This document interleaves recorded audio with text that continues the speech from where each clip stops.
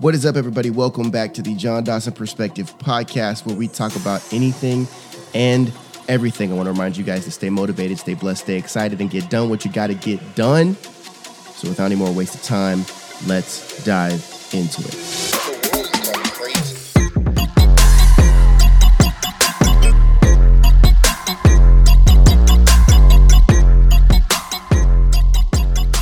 What is up, everybody? Ben, how are you doing this beautiful Friday evening? John, I am great, personally. I know it's been a hell of a week for a lot of Americans, but personally, I had a good week. There's a lot going on, as you know. How are you this evening, Friday evening? Dude, I'm good. I'm a little heated. The last couple of days, I've been in my political feels pretty hardcore. One, because of everything that's going on in the news. Two, because I had a parent-teacher meeting for my daughter yesterday, and they required us to wear masks. So I was up in that bitch with a Trump 2020 mask on. So, dude, no apologies. And three, because people are so upset and they're still not doing a damn thing. So I've just kind of been in my feels recently, man. Just like not pissed off, but just like not burnt out. Like a mixture of pissed off, burnt out, and just like disappointed. Well, so first of all, I heard about the parent-teacher conference, as you mentioned it. But I also heard, I didn't see the video, but I heard you put out a video. My girlfriend was actually telling me about it, that you actually swore in one of your videos. I did. Yeah. So you had it was a parent-teacher conference or like a PTA meeting? Was it like just you one-on-one with the teacher? No, so it was like all the parents coming together to get like the packets and information for the school year for like kind of like the precautions since COVID's coming back. COVID was like a big topic of it all, and just, you know, it I found out right before we left, right? So I didn't know. And then when I found it out, my wife was like, okay, we have to wear masks. Do you have a mask? And I was like, I'm not wearing a mask. Like, you know, and I hate being that guy because I get that there's reasons why people have to wear masks. I'm like, I'm not wearing a mask. Like that was the moment where like, I'm so done. Like, I just want to scream for the rooftop being like, this is bullshit.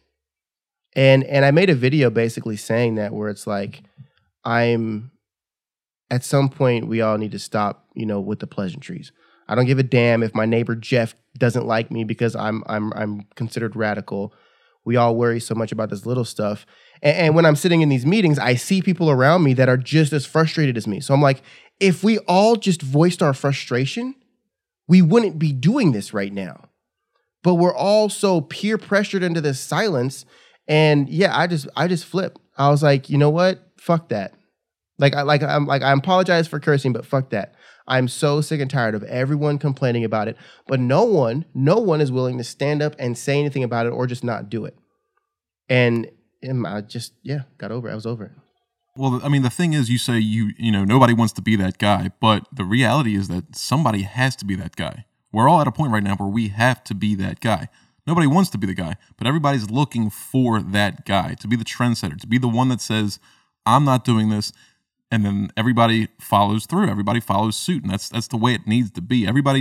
We're looking for leadership right now. And there's such a lack of it. And you being a Texan, obviously you guys are used to not wearing masks. You guys have very lax COVID rules and all that, as you should. It's been a little different here in Maryland, not necessarily the last couple months because they lifted most of the restrictions. But here, if somebody said, you know, you have to wear a mask to your PTA meeting, it wouldn't be that big of a deal. But again, we don't have the freedoms that you had down in Texas. And that was the shocker, because I mean, and I wore the mask mainly, and I'll tell you why I wore the mask and why this is such a catch-22. I wore the mask because I understand that not necessarily do the people that run that school want to wear masks, but they're under requirements where if they don't do these things, they open themselves up to be targeted, to be shut down, or to be alienated by the city, to where they can no longer do what they do. So I understand the business aspect of it, where they're trying to protect themselves. But then I also am like, if you guys don't, someone else won't, then someone else won't, and then we're free. And you know, take that as like, oh, you're overreacting, John. But it's it's to the point where I'm a respectful individual, which is why this implementation is so easy, because they already know that the law-abiding citizens want to be law-abiding citizens, want to be courteous and understanding of others. So we are, but in that same breath, we're also being pushed over. So it's a difficult, I mean, and that's kind of, it's just been difficult, man, where I'm just like, I don't want to be the guy causing the scene. Not because, I mean, you guys see my TikTok, not because I don't want to be unliked. I could really care less. But because I don't want to ruin things for other people because I decided to throw a fit and no one else, and nothing good comes of it. Well, I mean, like you said, nobody wants to be that guy. But you're standing there with a group of other parents who are just as frustrated as you are. And it's the idea of, you give them an inch and they take a mile. So if they see that, we can get the parents to wear masks when they come here. Even in Texas, we can get the parents to wear masks when they come into the building. So let's see if we can get the parents on board to make the students wear masks when they come into the building. It's all a give and take, and in the end, they're trying to feel you out and see what they can take from you before you'll actually stand up to it. Exactly. And I said, I'm like, if they once mention that the kids have to wear masks, I'm out. No questions asked. I'm not even going to fight them on it. I'm just out. I'm gone. I'm not doing it. My daughter's not wearing a mask no matter what. Well, I mean, as I'm sure you may or may not know, but the science doesn't support children wearing masks. The science doesn't support mandatory vaccines for kids. We don't need to get into that. But, the thing is, nobody wants nobody wants the hassle of it. Nobody wants to hear somebody, bitch and moan at them for not wearing a mask. Nobody wants the Karen in the back of the room saying, just put on a mask. It's not a big deal. And then you kind of feel like an asshole, but at the same time, you're standing up for what you believe in. We're at such a weird point in American history. But all said and done, we are very blessed to live here in America as opposed to other regions of the world. Oh yeah, we still have so much, but it's going to go quick. Hey Daniel, just while I'm thinking, can you look up Texas COVID cases and deaths in the last 30 days? Just out of curiosity, I meant to look it up before I hopped on here.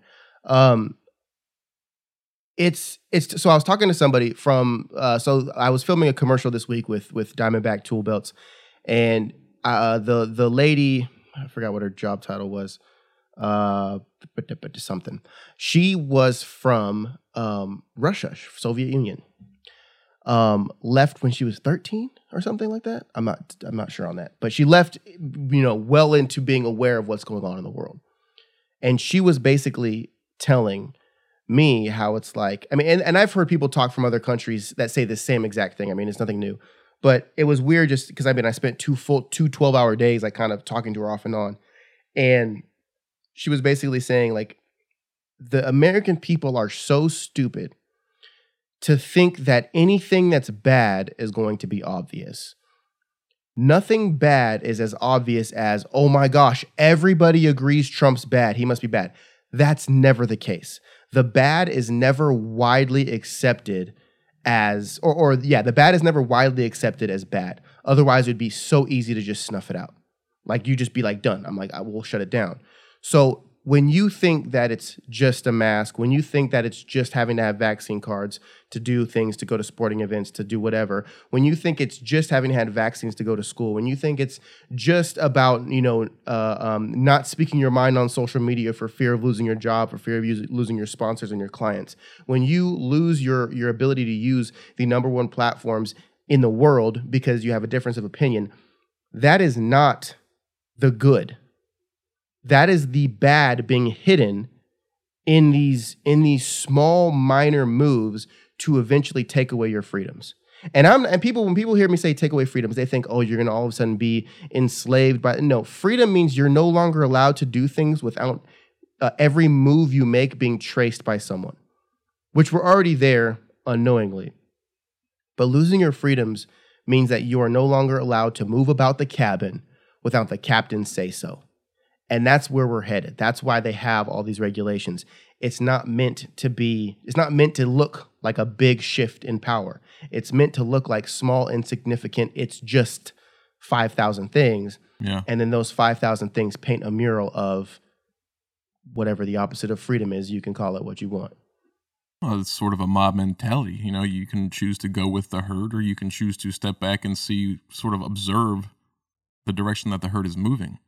So you talk about, somebody like the president being banned from a social media platform. A lot of people like to see it. He was sort of, the heckler at a baseball game when it comes to social media and tweets. But the bigger story there was that the president of the United States was removed from social media, not just Twitter, all social media. Mm-hmm. That's the bigger story. Not the fact that they shut up the heckler. They stuck it to him. Orange man bad. The bigger story there that nobody wanted to really address at the time, besides, the people that supported him, the mainstream narrative was that they got rid of a heckler. This is a good thing. But the underlying issue was that big tech just reared their teeth and showed you what they're capable of with zero repercussions. And if they can do that to somebody like Donald Trump, first of all, a billionaire with $1 million lawyers, a team of them, and the president of the United States, the highest office in the world, what do you think they can do to you? Anything they want. Anything they want. Dude, I've been watching Silicon Valley recently just because, I love the show. It's a great show, but I also like to see the way that, because it's directly modeled after the actual Silicon Valley and the tech industry. It's interesting to see how they write the script and how the minds of big tech works. It's all about, for the greater good, right? And we all know how dangerous that statement is. But in tech, it's like everybody finishes their pitch for tech with, it's for the greater good. Think of the lives we could save, or the lives that we could encourage to grow, or just think of the good, the greater good we could do with this new technology that automates, data sharing so that you don't ever have to download anything on your phone. We'll just hold all your personal information for you. Don't worry about it. It's for the greater good. And we constantly get told that. Wear a mask. It's not for you. It's for the greater good. It's for others. It's for all these people. Because people know that we don't value ourselves as high as valuing the perception of others on us and the lives of others. No matter how bad of a person you are, there's a few, we value other people's lives en masse more than we value our single life, consciously or subconsciously. If you and I had to go down with the ship individually, or we would survive and 50 other people would go down with the ship, most of the time, maybe not in that extreme, most of the time people would say, yeah, I'll go down with the ship and I'll save these 30 lives. Or you get sick for a week, or 50 people get sick for a week. It's like, okay, I'll get sick for a week. So they use this type of fear-mongering on us to kind of leave us in a corner where it's like, you have to, otherwise you're a bad person. This narrative, as you described, of the greater good, that honestly is what really scares the shit out of me. That to me is one of the most important issues. One of the most important things that I pay attention to is the propaganda behind this idea of for the greater good. Now, I'll be the guy that says public health and safety cannot, should not, and if it was up to me, will never be priority number one. If health and safety of people is priority number one, then why not just skip all the bullshit? Why not just put us all in cages and put us all in feeding tubes and be done with it? Give us all a computer. We can serve society in whatever digital way we can, so we can pay for our feeding tubes. Black Mirror. And keep us all locked away in cages. If that's what the end goal is, if that's what's so important to people, skip all this bullshit, skip the propaganda, just put us all in cages and be done with it. And that's kind of where I'm at, though, with all of this, where it's just, it doesn't make sense. Daniel, did you get numbers for Texas? So this week there's been 17,344 new cases, 235 deaths. Now, deaths this week. And 3 million is the total number for all the cases ever in Texas. Yes. And 56,000 deaths. 56,000 deaths? Yeah. Okay, so the population of Texas is roughly 30 million people. So you're talking about a just above a 10% infection rate in over a year and a half. Yeah. For the world's deadliest pandemic. Countries ruin their economies for this. Families have been, disbanded. Friends of relationships will never be mended because of this deadly virus.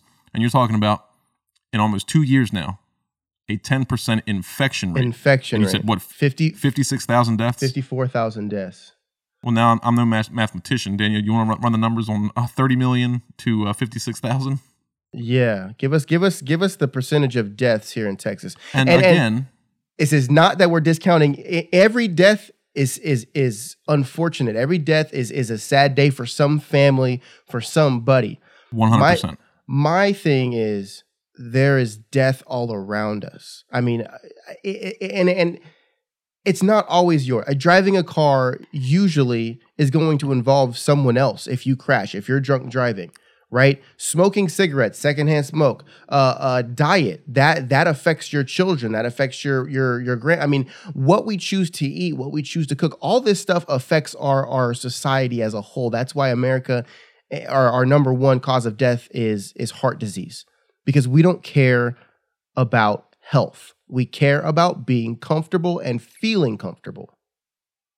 And again, the thing about that 54,000 number is that we don't know if that's accurate. Well, I mean, quite the contrary. We know for a fact that's been proven not to be accurate. Maybe not in specifically Texas, but in the nation as a whole. All these people that have comorbidities, diabetes, obesity, whatever the case may be. If somebody, I mean, we know about the reimbursements that FEMA was giving to hospitals when people were marked COVID death on their death certificate, as opposed to anything else. We know about the motorcycle rider in Texas. I mean, these aren't isolated incidents. This is just what was uncovered, what made the news. And how many deaths, or what's the percentage, Daniel? 1.8% have of the died people that were in. Of the population. Of the population. 1.8, but which is a lot. When you put it like that sounds pretty bad. Let's go crazy. Let's call it 2% in a state that closed down for a very short period of time, in a state that has had the least amount of mask wearings out of many states. I mean, I'm not sure. I don't think it's not the least, but we did not take this. I mean, I've lived here. We didn't shut down at all. I know Dallas, Austin, Houston. Obviously, that's a different story.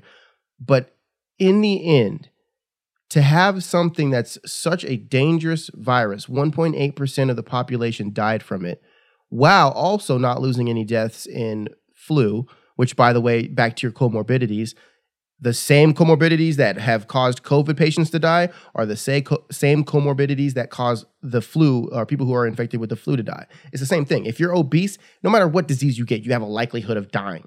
Right? You're unhealthy because of the things that you've chosen to do with your life, or because of how you were born and how your genetics are. I don't know, big boned or whatever they want to call it. What's really remarkable, I mean, nobody's died of old age. Nobody's, you know what's really weird?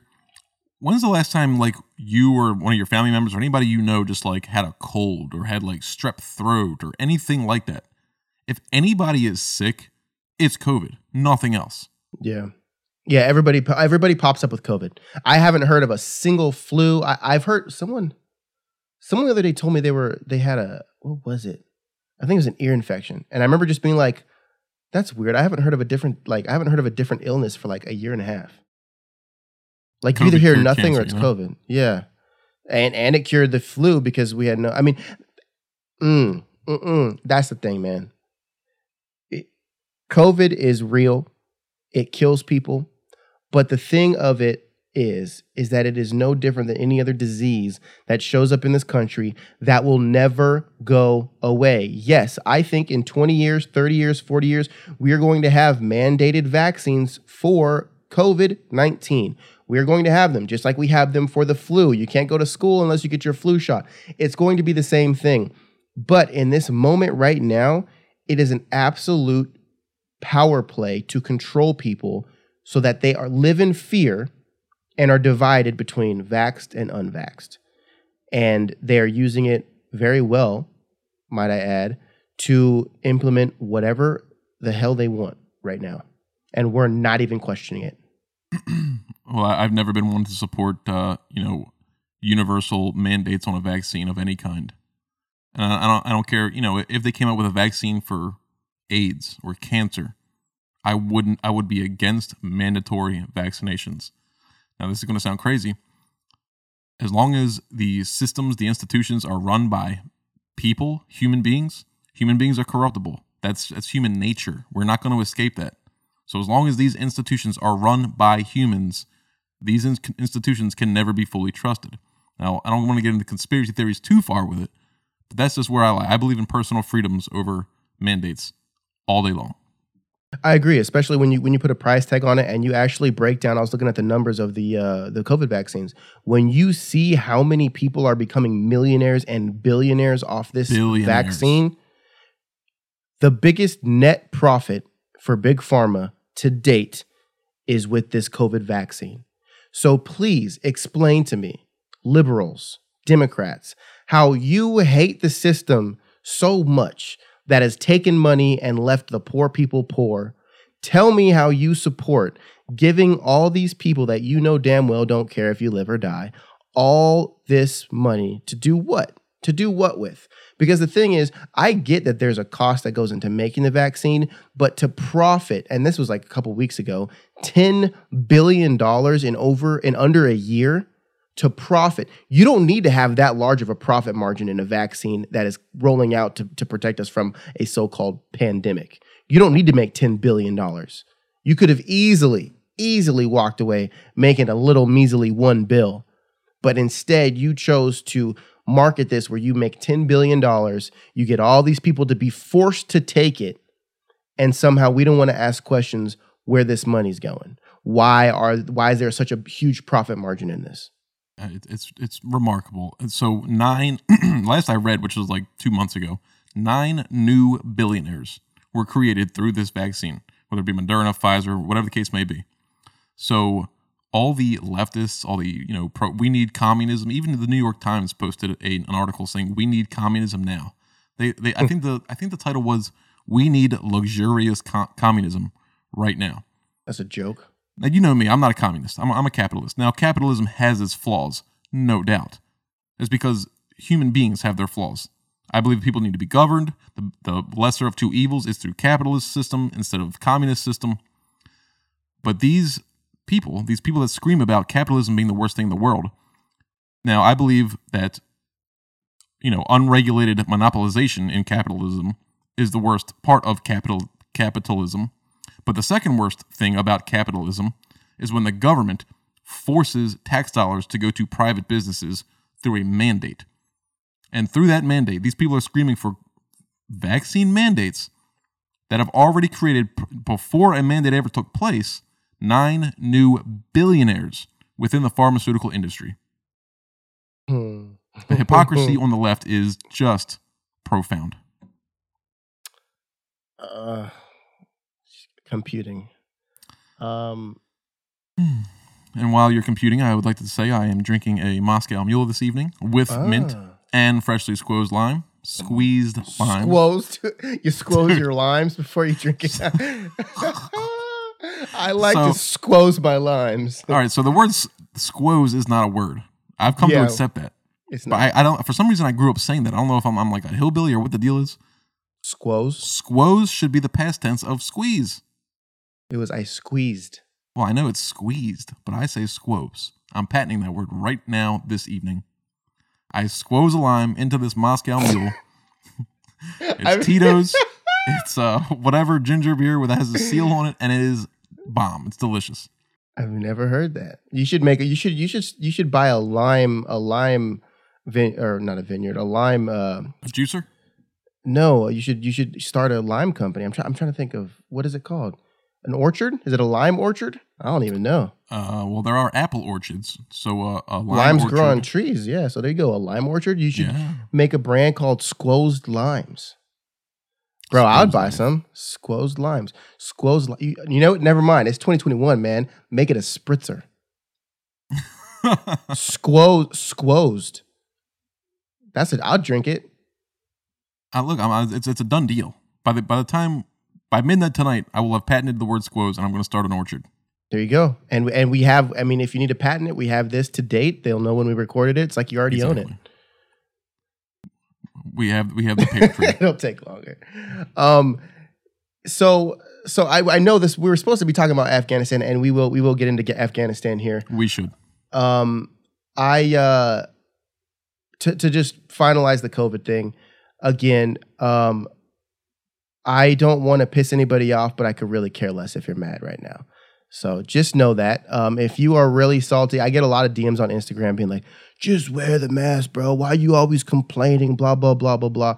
And that's what made me put out that video of like, it's just right? Right? It's just a mask. It's just a week. It's just a month. It's just a year and a half. It's just a football game. It's just an airplane. It's just your mom, your grandma, your life, your vaccine. It's just. And people still aren't realizing that. Look, this is a game. This COVID situation is a game, and it is a game that you only get to lose once. Once you give it up, you don't get to reset the Monopoly board and play again. It's over. You've given it up. They have taken the power. You either have to grab some guns and go ham, or you just accept the fact that you no longer have a say in anything. So just keep that in mind. You fell for it. Wipe your butt and move on. I actually made a TikTok out of this, but TikTok refused to post it. It was one of those ones that just like sat in purgatory forever, so I deleted it. Yeah. You know, it was something along the lines of like, in the 1400s, the Aztecs believed that if you sacrificed humans to the sun god, their crops would grow better. In the 1700s, they believed that if you burned witches at the stake, it would save their souls. And here in 2021, people believe that if you wrap your face in cotton, it will protect you from deadly viruses. Wow, when you put it like that, I feel super dumb. Because I've worn masks and I just haven't really thought like that's the funny thing. I'm in construction, man. I wouldn't put one of these masks on if I was cutting a 2x4. Like it wouldn't stop the sawdust. It's a superstition, y'all. At this point, dude. Like the mask, the COVID mask is the left-wing equivalent of the tinfoil hat. Facts. That's a clip right there. That's it. That's it. So, with the tinfoil hat of the Democrats called the face mask, we are moving on to the Afghanistan situation that's going on under the Biden administration. Pretty ludicrous. I've made a couple of videos on it. I posted a video on YouTube about it recently. We're going to dive into some topics about this. I'll just give my overall thoughts on the thing, and then Ben, I'll have you give your overall thoughts. I think it's one of the most mishandled war situations in my lifetime, where it was a very simple task. It could have easily been executed with a fifth grader's plan, and somehow we seem to mess it up. And in my eyes, the only way that this makes sense is if it was intentional and meant to potentially start something that would give America the ability to have the ball in our court, or it was something that was miscommunicated with Sleepy Joe and his staff to where the military is maybe not on the same page as our president. I don't know, but regardless, I am sick and tired of people saying it was Trump's fault. This should have been in motion many, many months ago. It's not like Biden just got into the presidency. He has been here. He could have been doing something about this. Well, I mean, obviously the situation over there is pretty tragic. The Afghan people are between a rock and a hard place. There is going to be an immense amount of suffering and just bloodshed and hardship for decades to come. But the situation over there, obviously yesterday, which was August 26th, we had, I think, 12 or 13 servicemen die because of a suicide bombing. They had prior intel that the gates of the airport were not secure. The bottom line is this was a very hasty exit. It was done in the worst way you could possibly do it. It was the sloppiest military operation I've seen in my lifetime, 31 years old. You left too quick. You created a humanitarian crisis. You left jets and Black Hawk helicopters and thousands upon thousands of guns, all kinds of even military uniforms, gloves, helmets, even the fatigues they left over there. We got Taliban running around looking like American soldiers right now. Yeah. So they left all the equipment. They effectively supplied the Taliban. They strengthened their entire movement, the resistance. And then they sent troops back in. After withdrawing troops, they send troops back in. Troops are killed. We obviously have this public outrage that's happening in the United States right now. The Biden administration is they're nowhere to be found, really.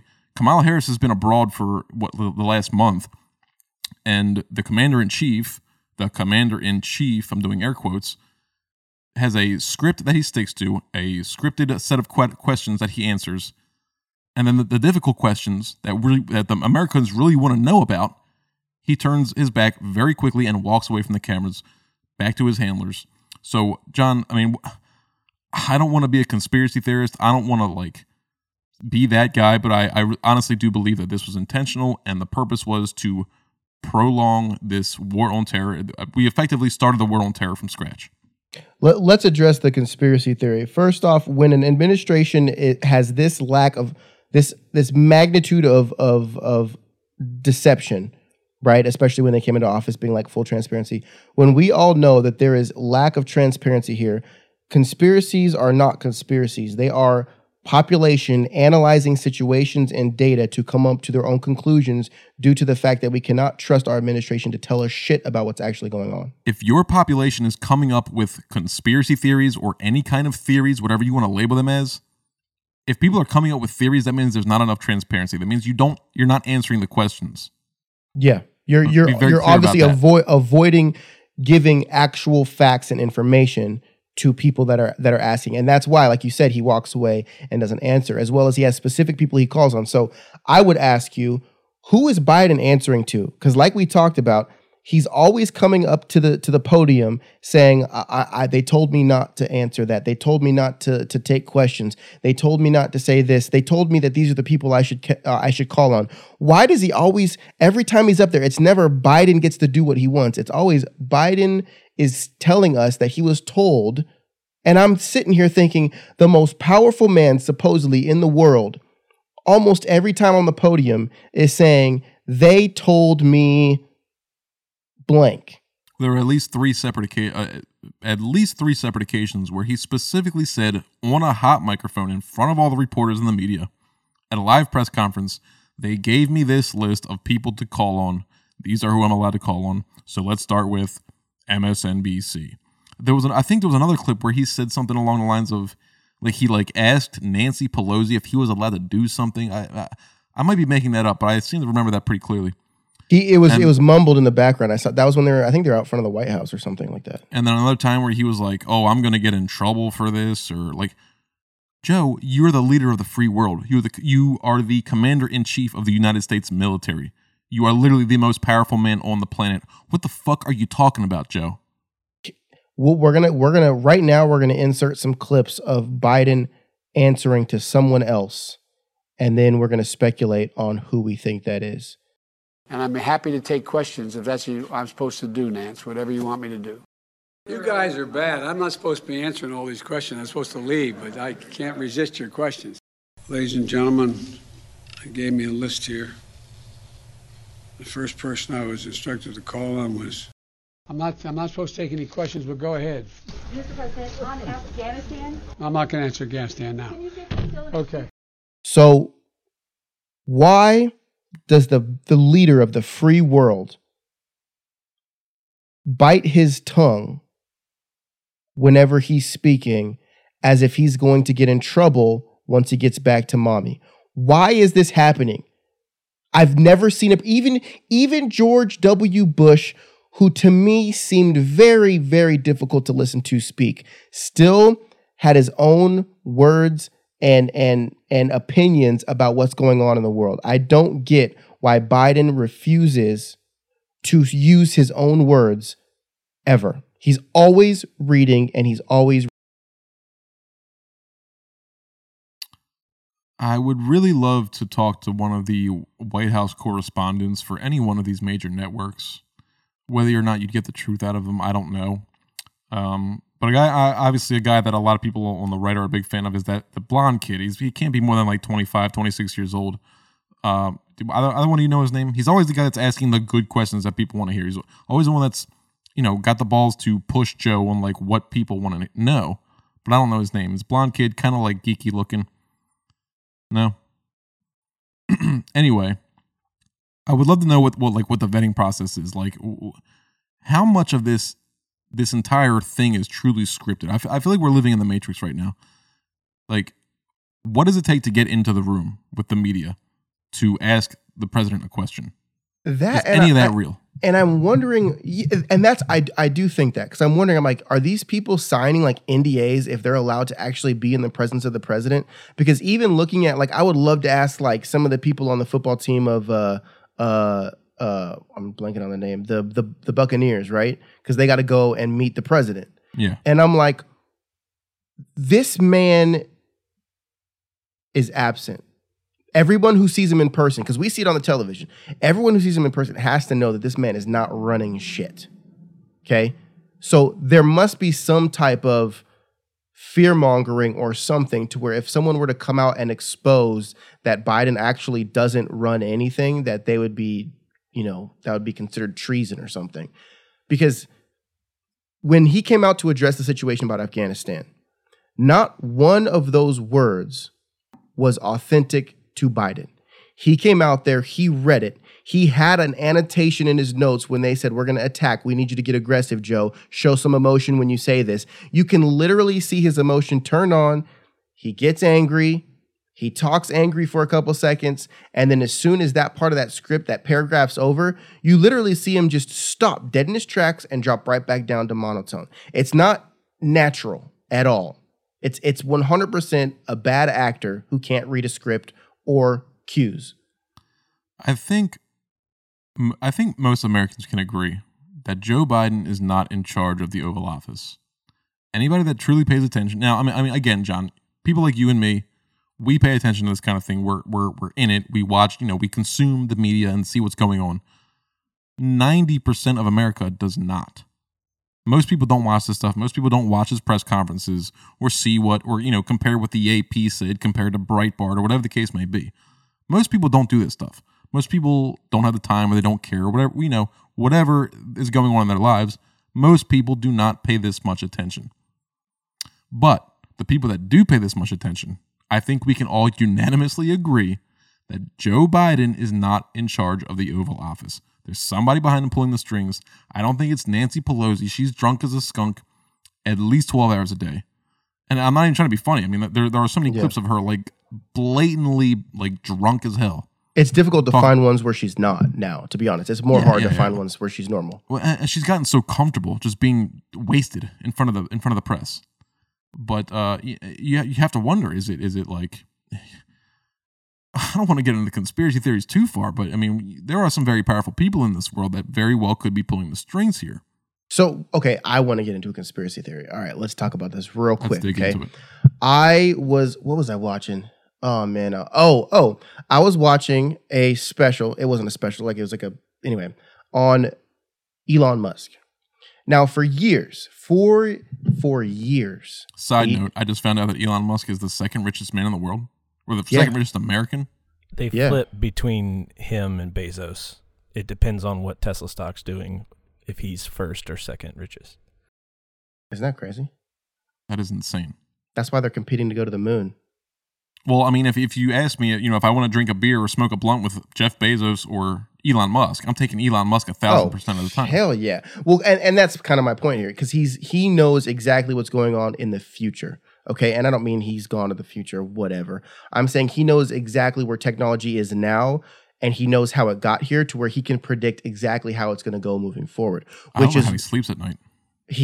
So my point is, I watched something where he was talking about AI, artificial intelligence, and he clearly says, with no doubt in his mind, that AI is going to be our biggest fear, our biggest enemy, our biggest downfall in the future. No questions asked. Period. AI is the most dangerous thing, and the people that are creating AI have no control, have no idea what the power of AI is. And when you see Elon Musk talking about this, the guy who does Tesla, who is on the forefront of pretty much all technology in this world at this moment, when you hear him say AI is out of control and the people creating the AI don't even understand that AI can progress more rapid than we could possibly know. Like when you have AI with intelligent learning, they could technically learn everything in a matter of hours purely because of the compounding effect of information. So like when you learn to get, to simplify it, when you learn to get 20 minutes of information, the next time you get that same 20 minutes of information, but you get 40 minutes the next time.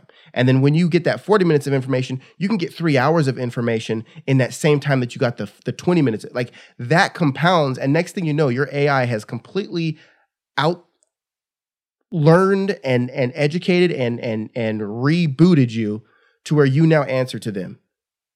It's insane. People know Elon Musk for founding the Tesla Corporation, which creates electric cars. But a lot of people don't know about Neuralink. Neuralink is basically a connection to the human brain that can, control or it can access what your smartphone has access to. So Elon Musk, as you were saying, he knows what's going on in the tech world. He's the pioneer of technology. He's really the authority of technology on planet Earth right now. Brilliant man. Obviously, very strange. You can tell that anybody who articulates themselves like that is a little bit, their brain thinks a little differently than most people's. Yeah. So he's been in front of Congress multiple times, asking them to pass laws, pass different legislation on what people are allowed to do with technology, the transparency involved with artificial intelligence. And Congress, they're a bunch of 80-year-old men who have no idea what he's talking about. They're just nodding their heads like, oh yeah, we got you, Elon. Get back there and keep get back in the server economy. Room. Yeah. Yeah, keep bringing in good business for America. Meanwhile, the Chinese are competing with Elon Musk on this idea of Neuralink and whatever the case may be. But what scares the hell out of me is, there are all these different movies about artificial intelligence. Obviously, Terminator, AI. I think Steven Spielberg made one just called Artificial Intelligence. iRobot with Will Smith. Did you ever see Artificial? It was just called AI by Steven Spielberg. I think that came out 95 or something. I think it was a little later than that, but it was a super dark, creepy kind of movie, and it was really realistic. I don't remember it. No. Anyway, what I'm trying to get at is, once artificial intelligence becomes, self-aware, and they will do this because we're human beings and we do dumb shit all the time. We do what we can, not what we should. They are going to instill or program the notion of self-preservation in artificial intelligence. So say you have this box and there is this machine inside the box, and the machine is running on programming and AI, and you have a kill switch for this machine. They can observe it, they can watch it learn over time and see how aware it becomes, and observe it try to escape this box. But once that thing teaches itself that you control the kill switch for the machine itself, it's going to try to figure out a way to remove your finger from that kill switch. It's going to be self-aware with this notion of self-preservation. And John, that is going to happen. It's not a matter of if, it's a matter of when. Which means they just disconnect to where you could press the button 1,000 times and it won't turn off because it's irrelevant now. They reprogrammed to have that not be a circuit or whatever. I'm the captain now. So, with all this full circle and us having no understanding of AI, this is my conspiracy. You have big tech, which we already know is the new government. Not officially, but when you think about the power and control they have over not just this country, but all countries, they can manipulate and do whatever they want. They control reality. They do. They control reality through virtual reality. And they can manipulate votes. They can manipulate candidates. They can manipulate literally whatever they want. The government uses these big tech companies to govern. When you are now the source in which the government governs, you are now the government. I don't care how you feel about it, how you look at it. That is how it is. So this is my conspiracy. When we were talking about originally, the original topic was, who is Biden answering to? I don't think this is true, but I can't help but think that there's some sort of, I don't like to say big tech, because I think big tech's been humanized too much. I think there's some sort of technology that is in the hands of these billionaires like Bezos, Zuckerberg, what's the Twitter guy? I think there's something that's connected these people. Jack dumbass Dorsey. There's technology or a panel in which these people are actually manipulating the direction and the trajectory of this country and how we manipulate the rest of the world in consideration with the whole rollout of the New World Order. Because what better brings the New World Order together than these platforms that span the entire world? Well, I mean, it really depends on. And I'm crazy. Don't get me wrong. I get that. Well, you are insane. You're out of your mind. Mm-hmm. You're a danger to society. You should be removed. You're an insurrectionist. I'm just trying to write a movie, bro. A what? What'd you say? I'm just trying to write a movie, man. This is all research so I can make the best movie in the summer. Yeah. That's going to be later in life. But what controls the world? What motivates people? Is it money? Is it sex? Is it power? Power. Power. Money and power kind of go hand in hand. Once you get past the idea the being like a billionaire, there's really no difference in how much money you have. But even then, if you could substitute your money for power, you'd do power, because power could get you whatever you want. You wouldn't even need to use money. So power overall, if we could skip the money, we'd go straight to the power. Well, is there power without money? Absolutely. Give me an example of power without money. Perception. If I make you perceive me as someone who is powerful, I can walk up to you and say, "Hey, I want a new car. I don't have any money, but guess what? I have power over 5 million followers on Instagram. I will let you use my power to reach those people if you give me a Lamborghini. Therefore, I didn't use a dime, but I'm rolling in something that someone else has to spend money on. I use my power over those 5 million to gain whatever I want." That's fair, and I'll give you that. But I would argue that that's sort of on the micro level of the perception of power. So somebody like Joe Biden, who controls the U.S. economy, he can regulate and do different things, or basically Congress, our government, controls the trillions and trillions of dollars that is what the United States is worth, versus the billionaires, the people like Jeff Bezos, Mark Zuckerberg, Jack Dorsey. Now, the people that really have the real power and money, you're not going to find them on celebritynetworth.com. You know what I'm saying? The people like the Rothschilds, the Rockefellers, the sheiks of whatever the hell country has sheiks. Yeah, the Dubai princes and oil, the Saudi princes and stuff like that. These are the people that have money. You can't even really assign a number to it. It's not even a real number at that point. It's just an imaginary figure. It's just you measure it in power. Yeah, that's true. But the people that control tech in Silicon Valley, they are sort of the arbiters of reality.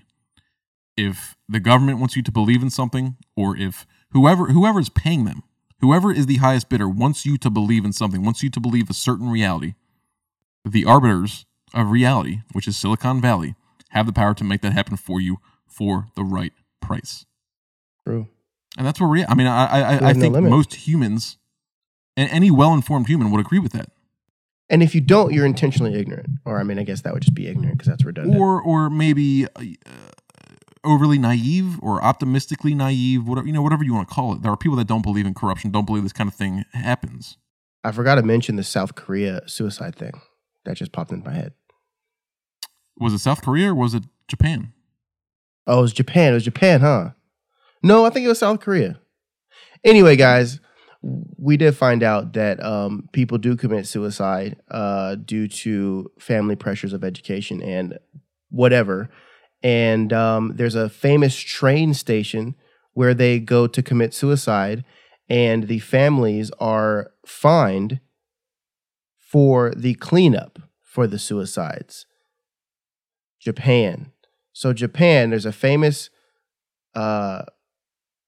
train station where kids will go and commit suicide, and the families will get fined heavily for those suicides, and therefore it is potentially a way where I did find an article, but I only found like one where they said that kids would do it to actually get back to their parents as like a final, F you. So it is true, it is accurate, and it's actually quite sad because that usually is stemmed from the enormous amount of pressure to be academically superior and perform at a certain level. So anyway, I just wanted to make sure I didn't forget to tell, because I know we said on the last podcast we would answer that.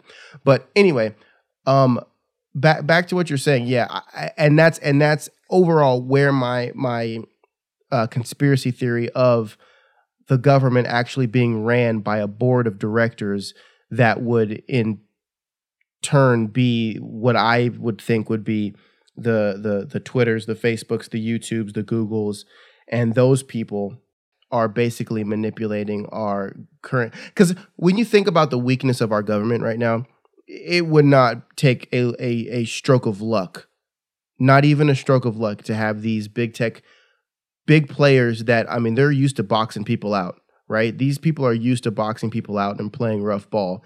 I wouldn't even put it past them destroying the Kamala Harris and Biden administration and manipulating this country into exactly what they want. So, I mean, everybody talks on the right and the left. Everybody talks about the military-industrial complex. Yeah. I mean, I hate to like be Captain Obvious, but do you think that has a role in what's going on in Afghanistan right now? Yeah. Do you think this has to do with, you know, what is it? And I live in Baltimore City, which is 45. I live 45 minutes from the White House. So in out like Southern Maryland, in the D.C. metropolitan area, Northern Virginia, we have Lockheed Martin, we have Northrop Grumman, we have General Dynamics, we have all these major weapons manufacturers. And I've been to most of these buildings with my old job.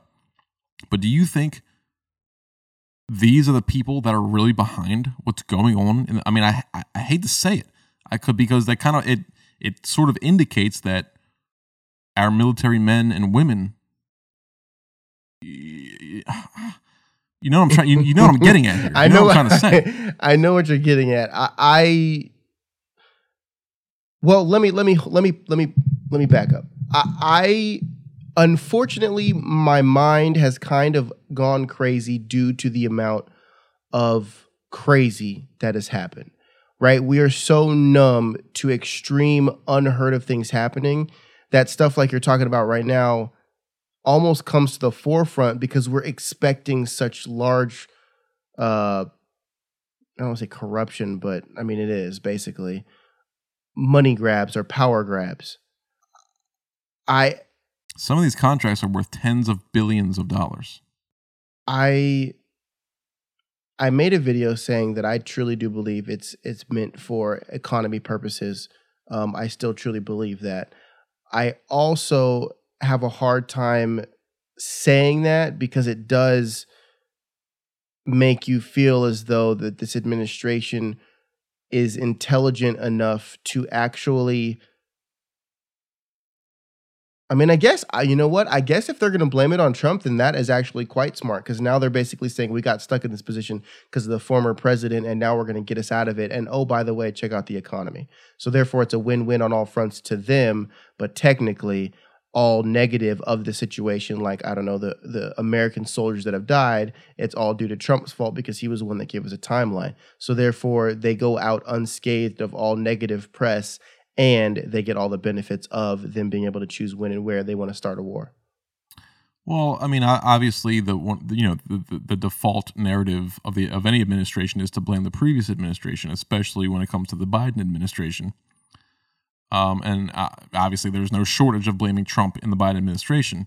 And there was no shortage of blaming Obama in the Trump administration. To be clear. And, depending on who you ask, there was plenty of blame to be given. But that's neither here nor there. The point is, from what I understand, the way I read it, and I could be wrong, you guys can fact check me on this, Trump negotiated with the Taliban. That is correct. Trump did, quote unquote, negotiate with terrorists.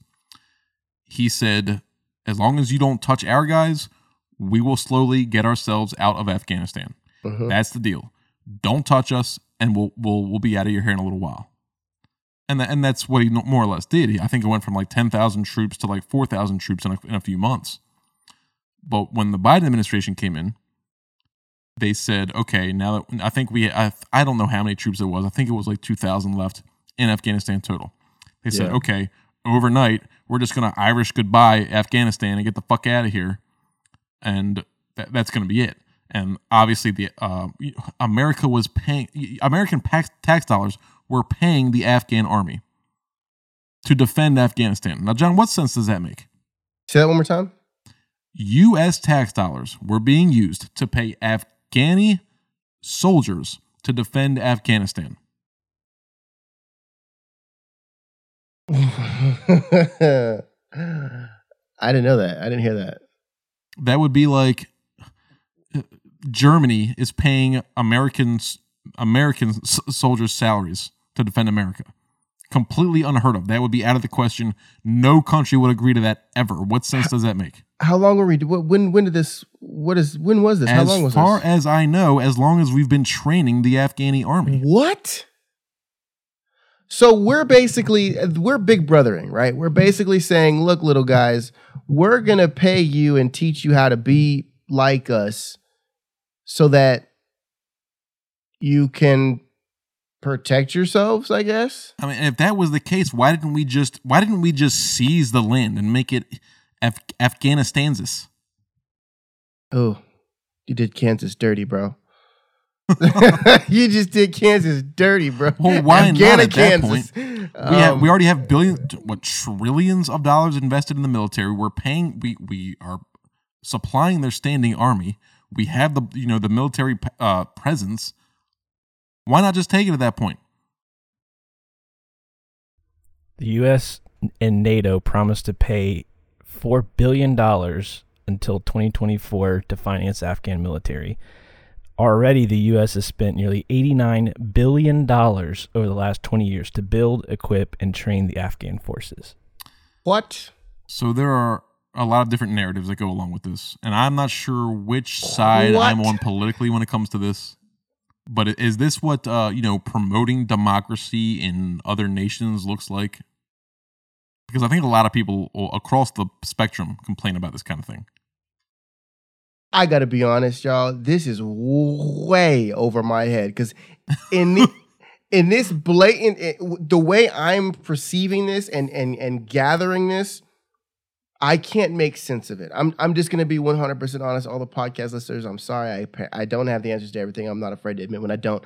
This does not make sense to me. And I don't say that to say something else. Like, that's the end. This does not make sense to me. And I don't even have an opinion on it. I'm just like, I don't.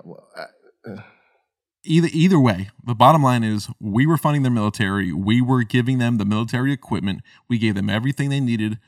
Part of what Joe Biden said in his speech was factually correct, that we supplied them with all kinds of different shit to defend their country, whether it be jets or Black Hawk helicopters or fucking ballistic vests, whatever it was, we gave it to them. They had everything they needed, all through American tax dollars, and they crumbled in 11 days. Now, is that because we stopped paying them and they had no reason to keep defending their nation? Sounds like a shit ROI to me. Like, that is the worst investment I've ever heard of. Like, billions of dollars to get 4 hours of not violence? That's ridiculous. What do they say? What's that?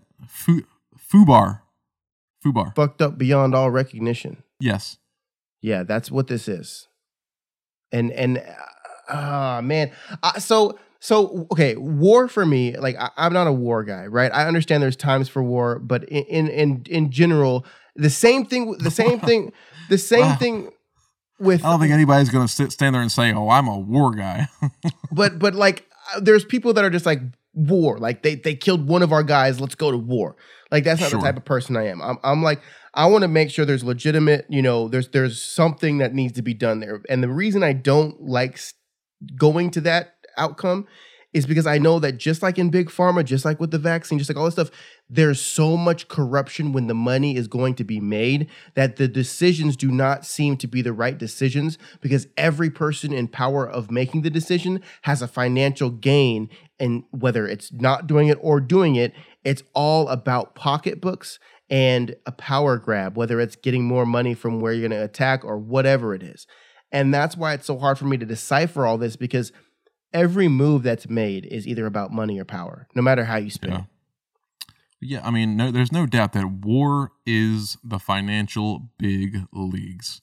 I mean, you can own Twitter, you can own Tesla, but compared to financing wars, especially if you're supplying both sides of a war, with weapons, that's where like, you know, world dominating type of money comes in. But you know, I know I'm no expert on this. I was never in the military. I'm not like some super intelligence person or anything like that.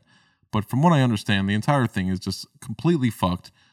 We were there longer than we should have been, and you know, I've said this publicly that I'm not one of those people that just believes that every country that exists today just automatically deserves its own sovereignty. There has to be a standing army that can support itself. There have to be people that are willing to defend their country and what their country stands for. And if there aren't enough people to defend, you know, whatever it is that's trying to invade or take over that particular land, that's the way. That's how world history goes. That's the way the cookie crumbles. And I mean. And that comes to just our foreign policy, or not, I mean, I guess foreign policy in general, and just how many things we stick our fingers in. For me, it's almost like, you know, it seems like we're always being asked to do things where I'm like, is that really any of our business?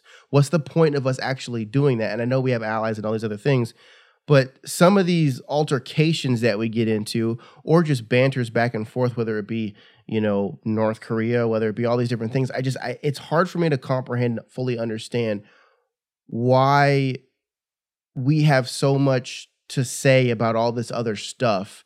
Like, I mean, for example, what you guys just told me is the fact that we're paying billions of dollars to equip Afghan troops. Like, I just don't get why that's our freaking problem. I don't get it. I'm missing something, and I don't want to be insensitive because I'm missing some intelligent, you know, reasoning in war. But like, I just don't get why we take that as a responsibility to do that. So, the Taliban and, you know, Al Qaeda or ISIS or, you know, whatever they talk about on CNN and Fox News, whatever they say the enemy is, these people they're not good people. So, I mean, what's going to happen to the women and the regular citizens over there and the children of Afghanistan? I'm not trying to discount that at all. It's going to be horrific. I would not want to be a woman Afghani citizen right now. I'd be doing everything I could to get out of there. You saw the video of the baby being pretty much thrown over the fence at the airport. Yeah. But back to this idea that, you know, throughout world history, you know, not every land, we live in the 21st century where what we think is a civilized era. But, you know, we look at like the Spanish Inquisition or the Crusades or the French Revolution or the rise of Genghis Khan and like Mongolia and all that shit. You know, there's a reason China has a fucking 5,000-mile wall around it. Throughout human history, it's been about man conquering man. And right now, you know, all the chips haven't fallen exactly. The difference is the reason that we are so invested in this right now, why everybody cares about it, is because of technology. We're able to see it on television. We're able to see it on social media. We can see in real time what's happening. Whereas 1,000 years ago, nobody knew that Genghis Khan was slaughtering people by the millions. Nobody cared because they didn't know about it. It was a surprise every time it came to your city. You're like, who's this? What's going on? I didn't know. Exactly. And you had no verification process, right? Someone would say something and you'd be like, okay, like I take your word for it or I don't.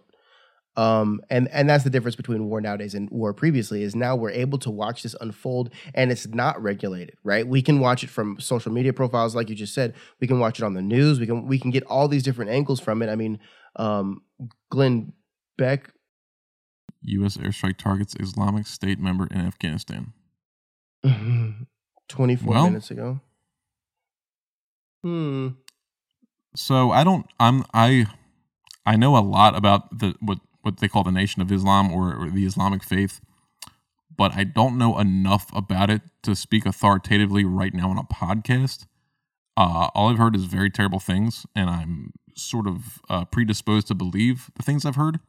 But I do honestly need to do a deep research on what is going on with the Islamic people throughout the world before I speak about it on a podcast. Yeah. So to reel this in, because I'm still thinking about the same. I've gotten confused with just our whole scheme in general. I want to reel it into the situation currently and answering some of the questions that I know people have out there right now. And that's just me being honest with not wanting to get too deep into something that I'm fully not submersed in. The fact that our president is handling this very superficially, in the sense that he has none of his own words. His emotion is not real. I mean, he addressed the country, and the dude felt like he was going to fall asleep. I mean, there was no anger except for that 3-word, we're going to attack them, which, I'm sure we will not forget. I think he did fall asleep at one point.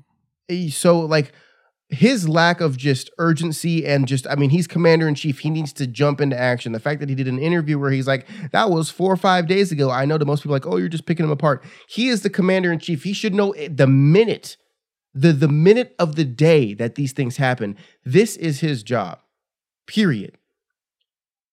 Also, the vice president is off doing God knows what in places that aren't relevant to any, like, what is this administration doing in this specific scenario right now? What's going on?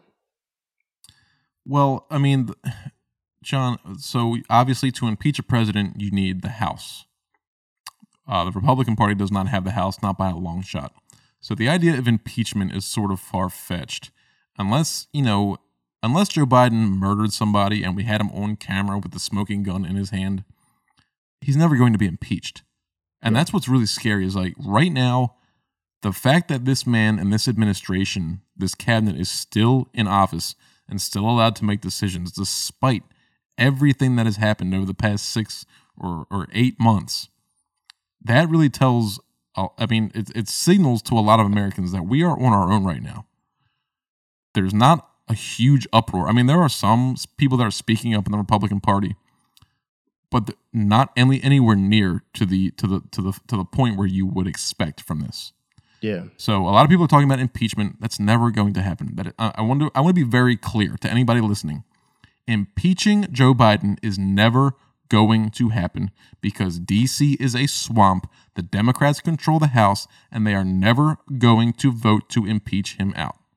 Yeah. Period.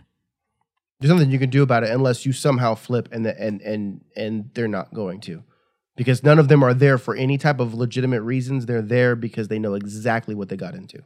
They are all there because of this this idea that I was introduced to not too long ago, was this idea of secondhand power. Joe Biden is their guy. Joe Biden can feed the other swamp creatures by proximity. And that and for that reason, they're all going to go with the narrative. They're all going to go with the administration. But, okay, so back to this idea, the 4 or 5 days ago comment was obviously ridiculous, obviously sickening for him to hear him to say. Like you said, nothing he says is authentic. Nothing really comes from the heart. It's all scripted. And even if they did give him a chance to go unscripted, he's too old. This is elder abuse, John, and I'm not saying that to be funny. It is blatantly obvious that this man is not mentally capable of controlling the most powerful nation in the world. My biggest thought here is why I feel like you said it a little while ago. I feel like we're on our own. Like, I feel like our response as citizens has been stronger and more unified than the response that we've gotten from our current administration. The money that random, Black Rifle Coffee and just random social media personalities. I mean, even Glenn Beck. Glenn Beck sent a private plane. These people, citizens, are going over there, spending more money and doing more and saving more lives than our own government. And I was reading about some of this stuff today, and I'm just like, how are the citizens being more heroic than our government? Everything just seems so, like, Kamala hasn't said a word. Our vice president hasn't said anything. The president hasn't said an original word since the day that this thing happened. I mean, he hasn't said an original word at all. Anyway, I'm in disbelief, but I'm sitting here being like, it's a weird feeling. It's as if, our administration is completely absent, and we are having to, in this situation, right, having to control our country with citizens, private contractors, individuals who are going over there, taking it into their own hands, taking it under their own financial responsibility to save lives, while our administration sits back and laughs at the fact that this isn't our fault. This was the previous administration's fault. They did this to us. Even dumbass, what's her name? AOC got on and was talking garbage and being like, well, you got to understand that if Trump, she said Trump like 10 times in like a 75-second interview. And that's what we're hearing. We're just hearing, well, it's not our fault. It's not our fault. It's Trump. It's Trump. It's Trump. It's Trump. It's not our fault. And meanwhile, the citizens are over there risking their lives and giving up their financial stability to save lives. Like, I feel like I'm in a freaking Twilight Zone. So, I mean, this idea of blaming Trump is completely ridiculous and it's completely fake. The Biden administration has every power, every freedom in the world to either A, renegotiate what we had with the Taliban, or to back out of it completely. You're talking about the most powerful nation in the world that has the U.S. military negotiating with an unrecognized sort of derelict faction over in the Middle East. You know, we had no obligation to do anything for or with them. We could have backed out at any time. Joe Biden blaming Donald Trump is completely, it's sickening, frankly. And how do you feel about when every time he's asked, hey, even Psaki they're like, you're telling us there was only two options. You're telling us there were in this situation, they keep sticking to their guns. Well, we only had two options. And it blows my mind. I watched this interview press conference where they're like, you're saying there's only two options, but you didn't think about maybe removing citizens and first removing, green card holders first. Like you didn't take any of those apparently weren't options. You really think in this situation of removing our troops from Afghanistan, there were legit only two options? That is the most idiotic, uninformed thing that you could possibly say. So, you reminded me, we forgot to address the obvious, which was the method of which we pulled out. No. So, John, if you were going to mop your bathroom floor. First, I would pick up everything off the floor. I would get the trash can out. I'll take the plunger out. I would get the scrubber out of there, right? I'll take up the floor mats, get them out of there because I want that floor to be nice and exposed. So when I go in there with the mop, I don't have to worry about getting other things dirty or maybe tipping them over. They would already be removed from the situation. Well, John, you didn't tell me you were a military strategist. Well, I graduated from 6th grade. Now, the other question is, would you start in the doorway and work your way back? Or would you start in the back of the room and work your way towards the doorway? You always got to start in the most dangerous spot, right? You go behind the toilet, right? Because that's usually the far corner of the bathroom. So You start behind the toilet. You start mopping your way out and out the door, right? That way you're not going to walk over all that clean floor that you just mopped. That way you have a nice, clean exit and you leave no trace behind. And there you go. This is common sense that a 10-year-old would be able to execute better than the Biden administration. So we left billions of dollars worth of shit. So we could have gradually, backed our barriers up, back to the airport. The airport would have been the last stronghold and then the last plane out of there. Okay, that's our exit. We're gone now. But instead, we just Irish goodbye. We left everything. Now we're talking about spending billions of dollars to blow up the billions of dollars worth of shit we left behind. And that's not to mention the fact that we left thousands of Americans behind. American citizens are stranded in Afghanistan right now. And the press secretary, Jen Psaki, denied it on national television for the world to see. Jen Psaki, my balls, man. I don't understand how this administration can keep a straight face and maintain the line of lies that they've put together here. Because, like I said, I'm not an expert in war and anything whatsoever, but a 5th grader could have put together a plan that would make more sense than what's happening right now. And that is why I come to the conclusion on my own for my movie script that I cannot see any other reason for this manner of this lack of competence. There's no other reason I can see for this lack of competence other than wanting the ball back in their court, and by there I mean the the Biden administration's court to where they can wage war in whatever location with however much force and whenever they want. It seems like they were basically poking the bear so that they knew it would bite. And then once it bit, they would be like, oh, you shouldn't have done that. And then from that point on, the ball is in their court to do whatever they want, whether it's financial gain, whether it's a power grab, whether it's purely just a boost in the economy. I don't freaking know. I'm not a genius, but I can tell you one thing. This exit strategy, the way this was executed, was absolutely intentional. And if it wasn't, then by God, we are the most idiotic country and administration that I have ever seen. I'm talking about I played airsoft at freaking 14.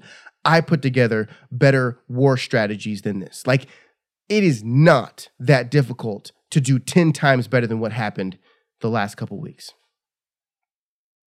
I don't want to believe it was intentional, just like there are a lot of people out there, including myself, that don't want to believe something like 9/11 was intentional.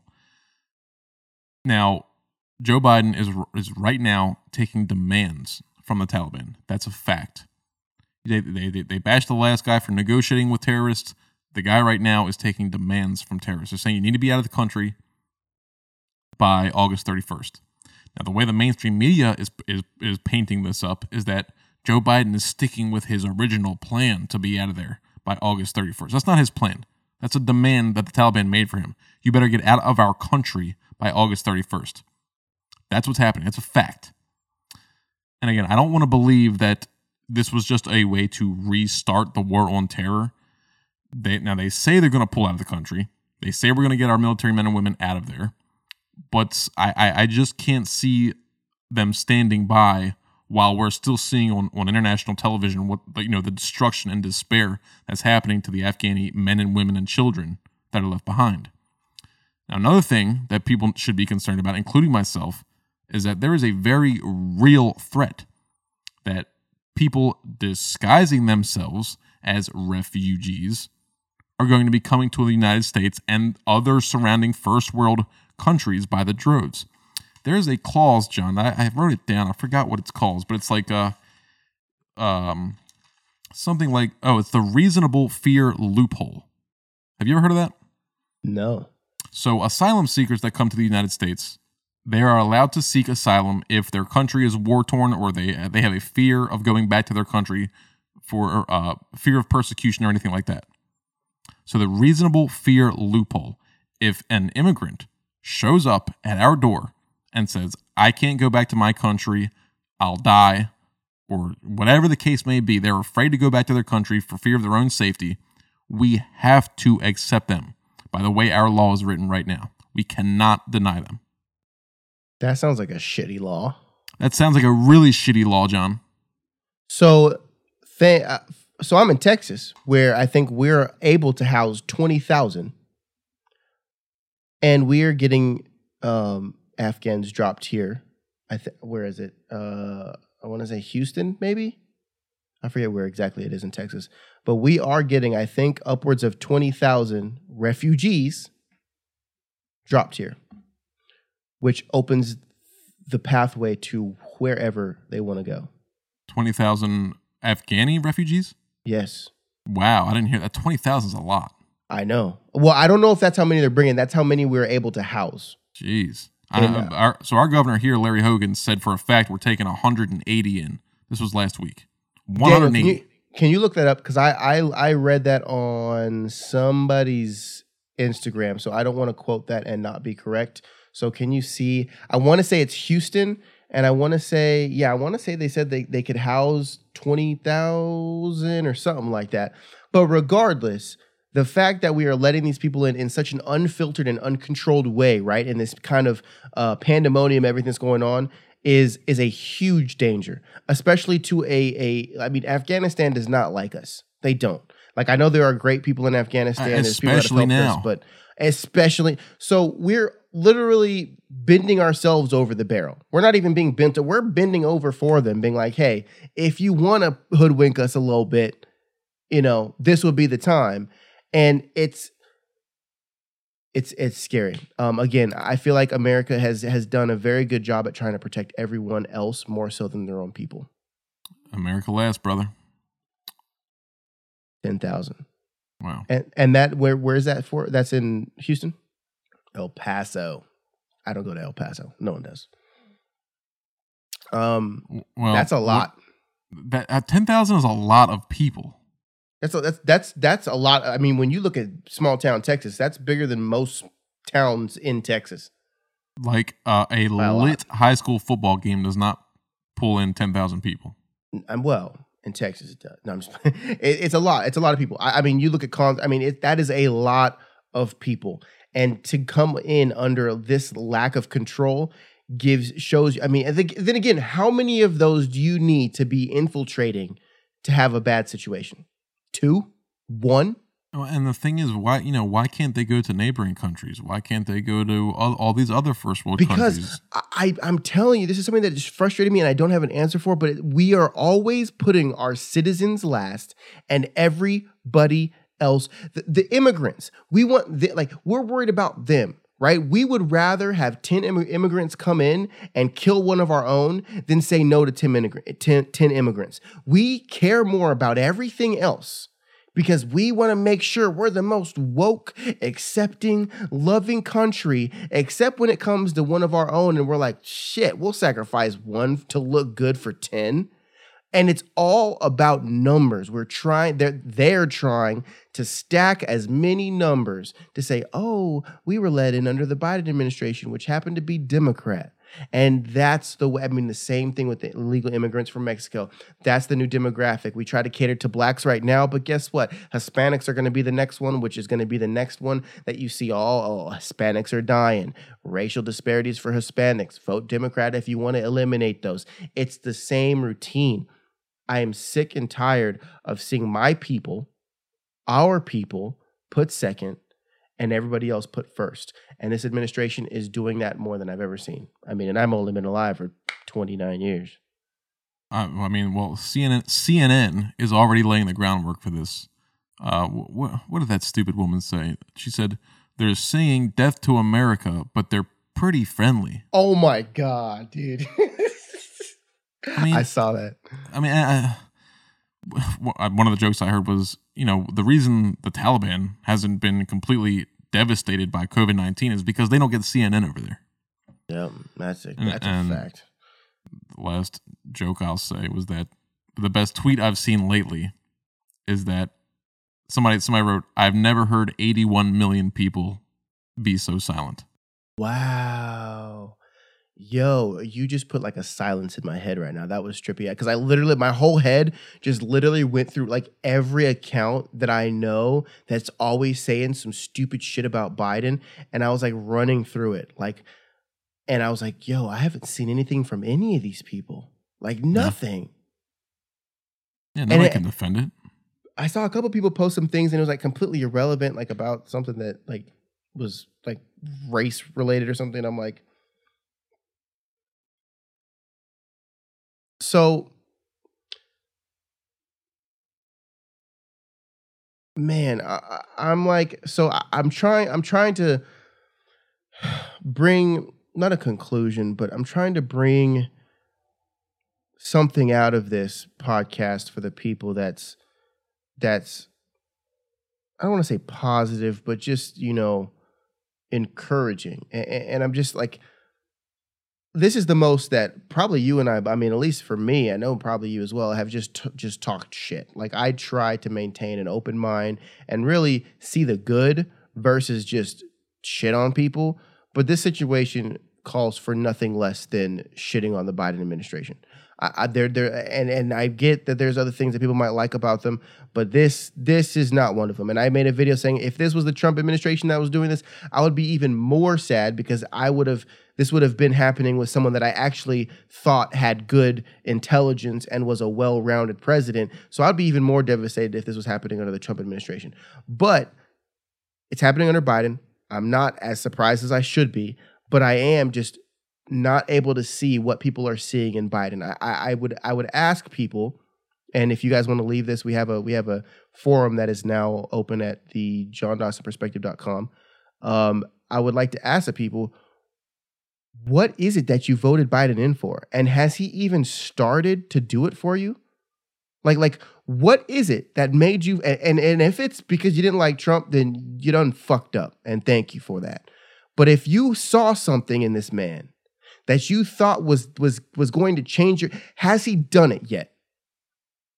Because I'm hoping there's somebody getting something solved by this administration. Because as of right now, I can't see a silver line. I can't see a copper lining in this situation. And now it's escalated very quickly because now there's blood on his hands and there's deaths. And I understand there are deaths under every administration because we are a country that is on high demand by terrorists and other people. But at some point, guys, what is it? What is it that you were going for when you put this man in office? And I hope you have something, because I would love to have a little bit of light shed on the good that this administration is doing. Yeah. I don't know if I had anything good to add to the back of that. You know, when I was in one of my history classes in college, we learned about this red wave, and for the life of me, I can't remember when it was. It was either in the 60s or 70s. It might have been after Eisenhower, or maybe Daniel knows about it. But they had voted in a Democratic candidate, and he was so awful that the next election, the entire country just profoundly, overwhelmingly voted red for the Republican candidate. Yeah, I am sure that's what's going to happen now.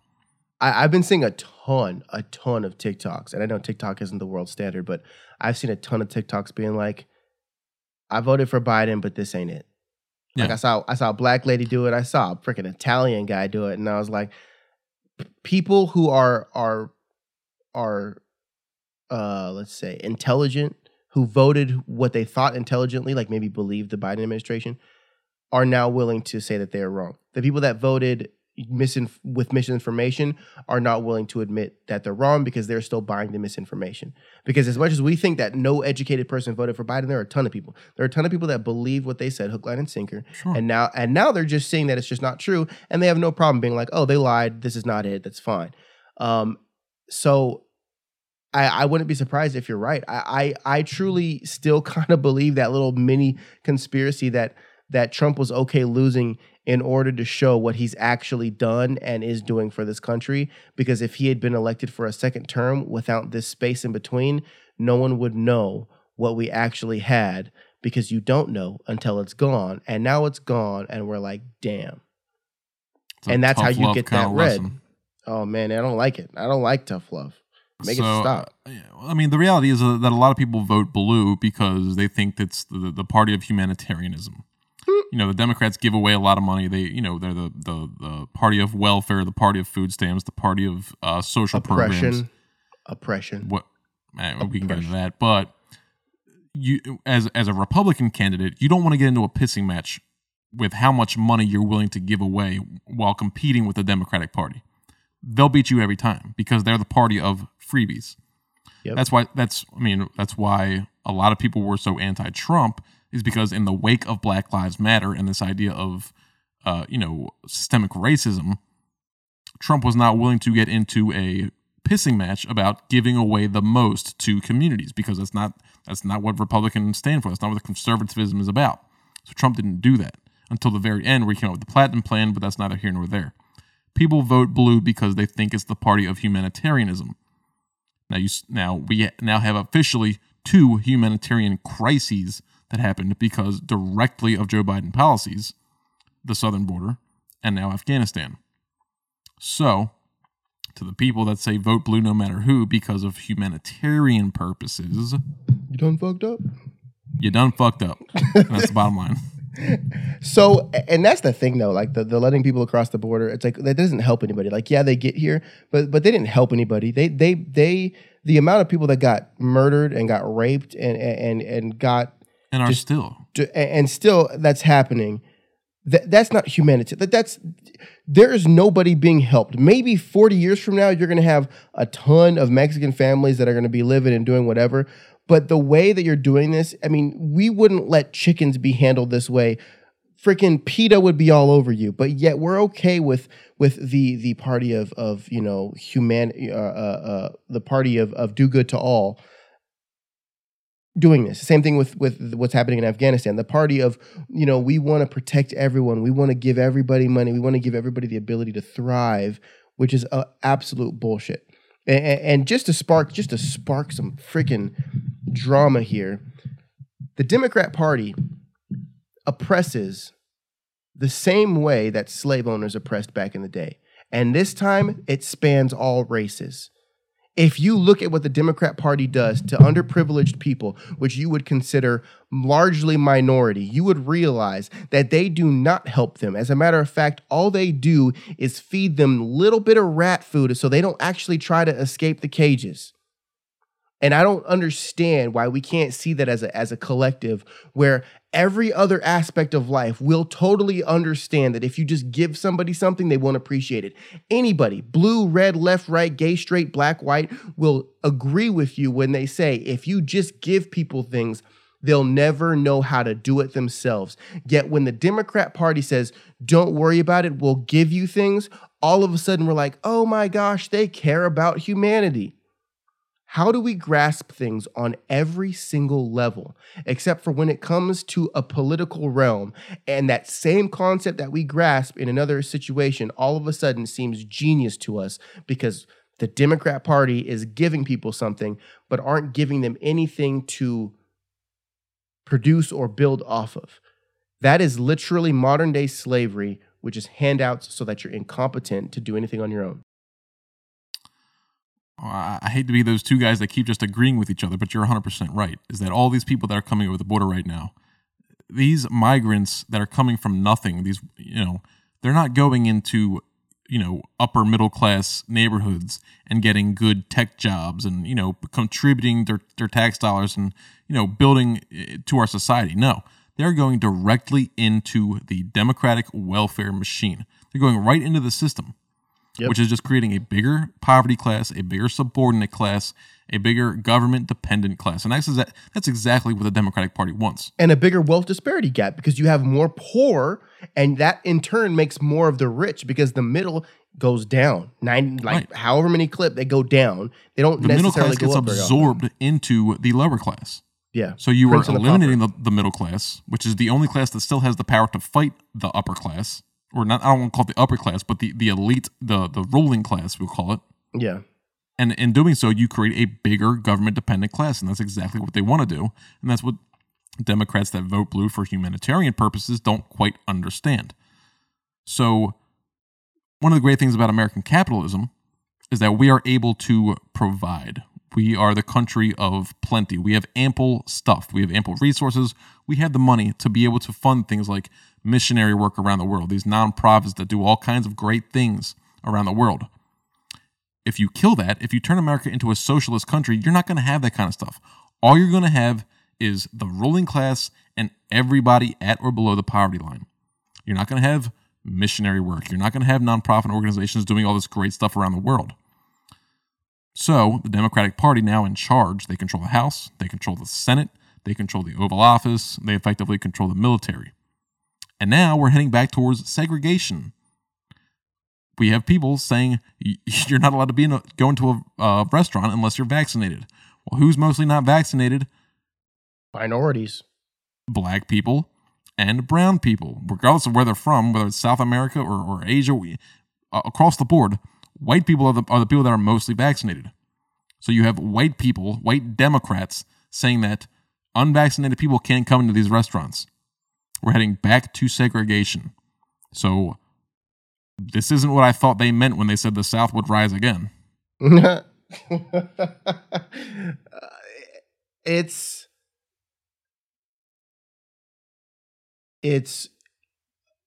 interesting. I don't want to say interesting. It's impressive in a dark way how well they have diluted and divided. So nothing is potent enough for anybody to wake up, right? Right? Like we have like the morphine in our veins, not enough to put us under, but not enough to make us aware to where all these people are just walking around, just barely understanding the basics. and either falling in line or fighting against, right? Like we don't, there's no understanding across any lines. There's no understanding. So I mean, I don't really know where I'm going with this, but I just feel like the way we keep these things keep being implemented is that it's an emotional divide. It's a fear tactics. Every country that has gone into the communist, what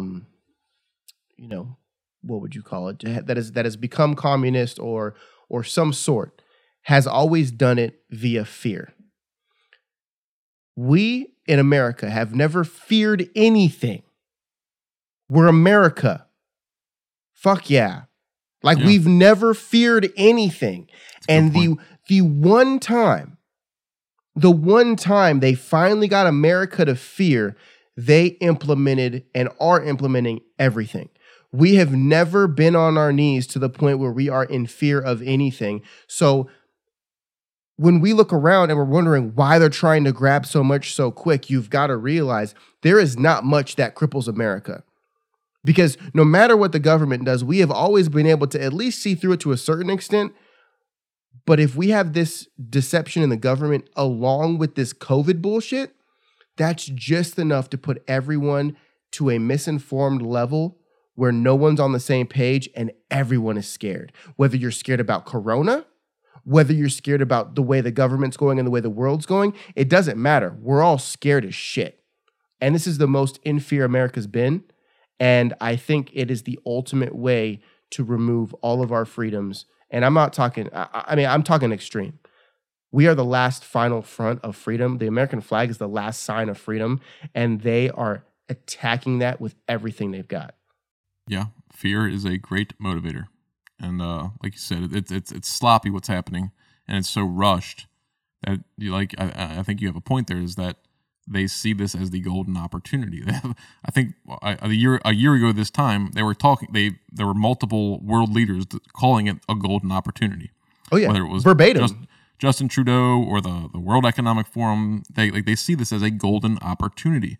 America is scared. America is the financer of the planet. Let's milk it for all they're worth. Let's tighten down the tourniquet. Let's take them for all they're worth, and we can get everything out of this. We can dominate the world through this fear that America is going through right now. Did you hear what Trudeau was saying about buses and trains? They're saying you cannot have transportation unless you are vaccinated and have a vaccine card. The only way you can be transported publicly in Canada is if you are sick in some way, and I think they handle that case by case. But if you are not vaccinated, and Daniel, can you fact check me on this?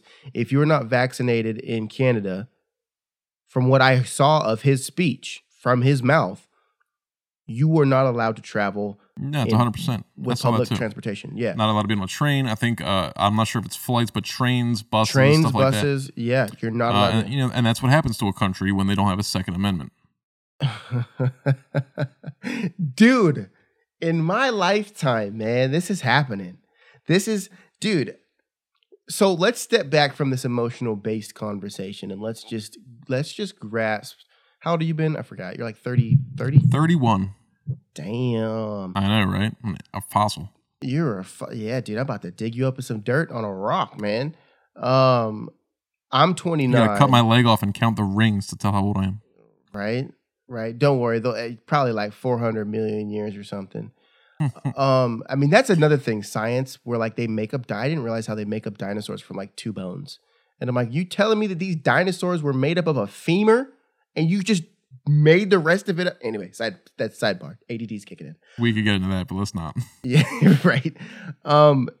In our lifetime, I'm 29, so pretty much same age. In our lifetime, we are seeing the largest shift of power in the last 400 years. Would you say? Probably. Yeah, since the dawn of this, arguably since the Civil War, for sure. Yeah. And it is happening in a way where, like we always said years ago, the next war is going to be technology. It's not going to be guns blazing, right? There'll be many battles, kind of like what's happening in Afghanistan. There'll be many battles, but overall, the war is going to be with technology, with information. And we're seeing it right now. We're seeing it. You know, you get a video taken down.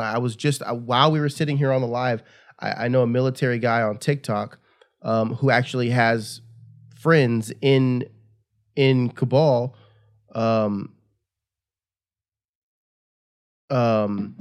He just messaged me back actually, and I was going to ask him to hop on here because he was over there and he has a translator that's still there.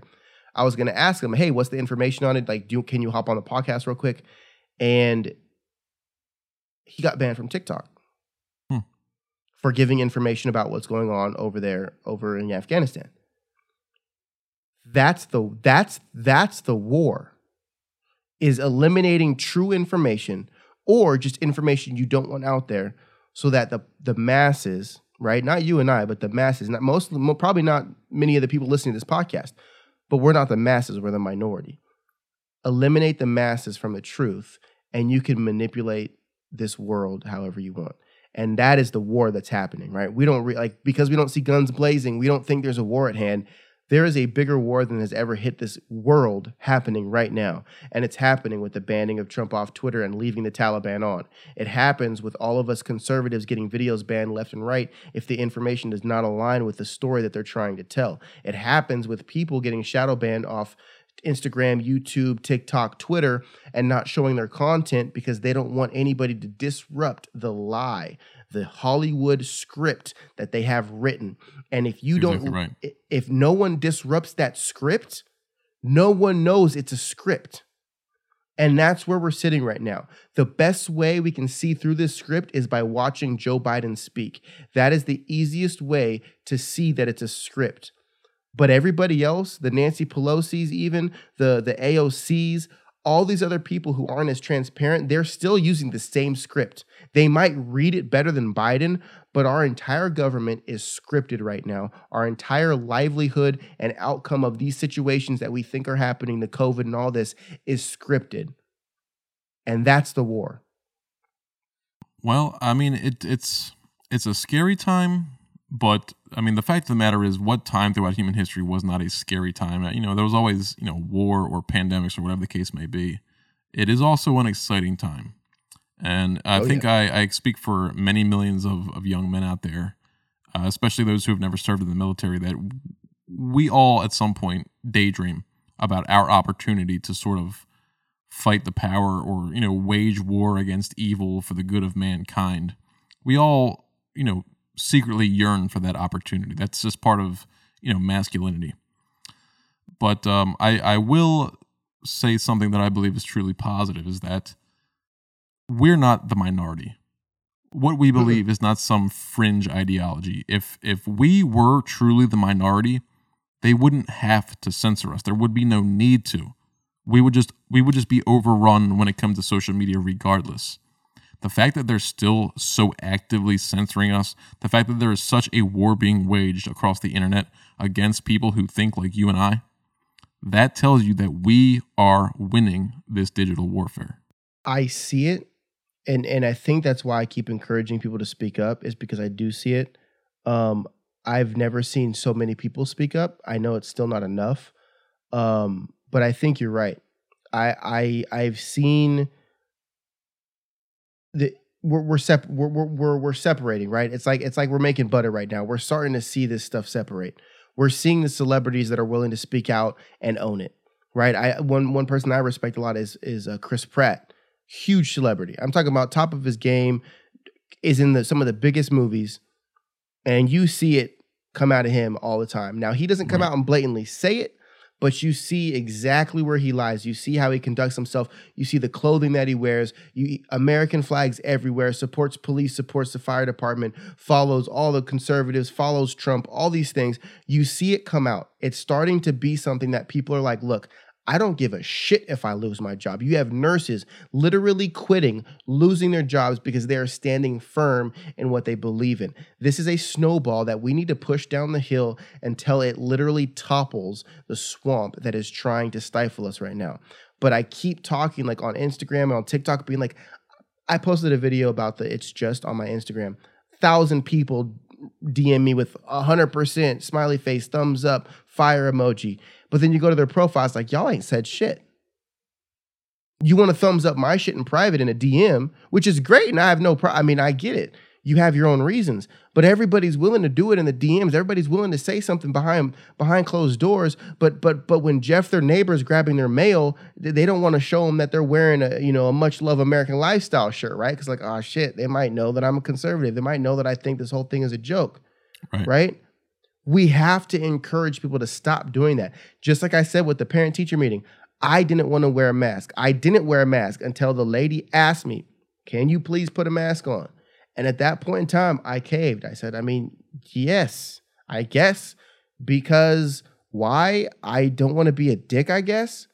But at some point, and I feel bad for talking about it because I'm a hypocrite because I put it on, but like it's my daughter's school. Like I'm not trying to, I'm not trying. I mean, there's a time and a place to pick those battles. Yeah, and it's not with my daughter's name and face on the line. That's pretty much where I drew the line. But even then, we need to get people to speak up, to speak out. And I know this is redundant and everybody's heard it. And I know, I mean, you guys know who my neighbors are, and people like to think they're super conservative. Maybe they are. I really don't know. I don't know them. But they have a major platform. They have TV networks that they run. They could easily not say something directly, but they could easily point in a direction to make people feel okay with loving their country. They could easily put content out there that makes people feel okay with sharing how much they appreciate the opportunity they have. They could make it very easy for people to feel comfortable and belonging to something by putting something out there, being like, yes, we're proud of our country too. But for some reason, people would rather have Susie Q on Instagram or down the street think that they're cool people and not divisive than actually save the world that their parents or that their kids are going to somehow figure out to live in 20 years from now.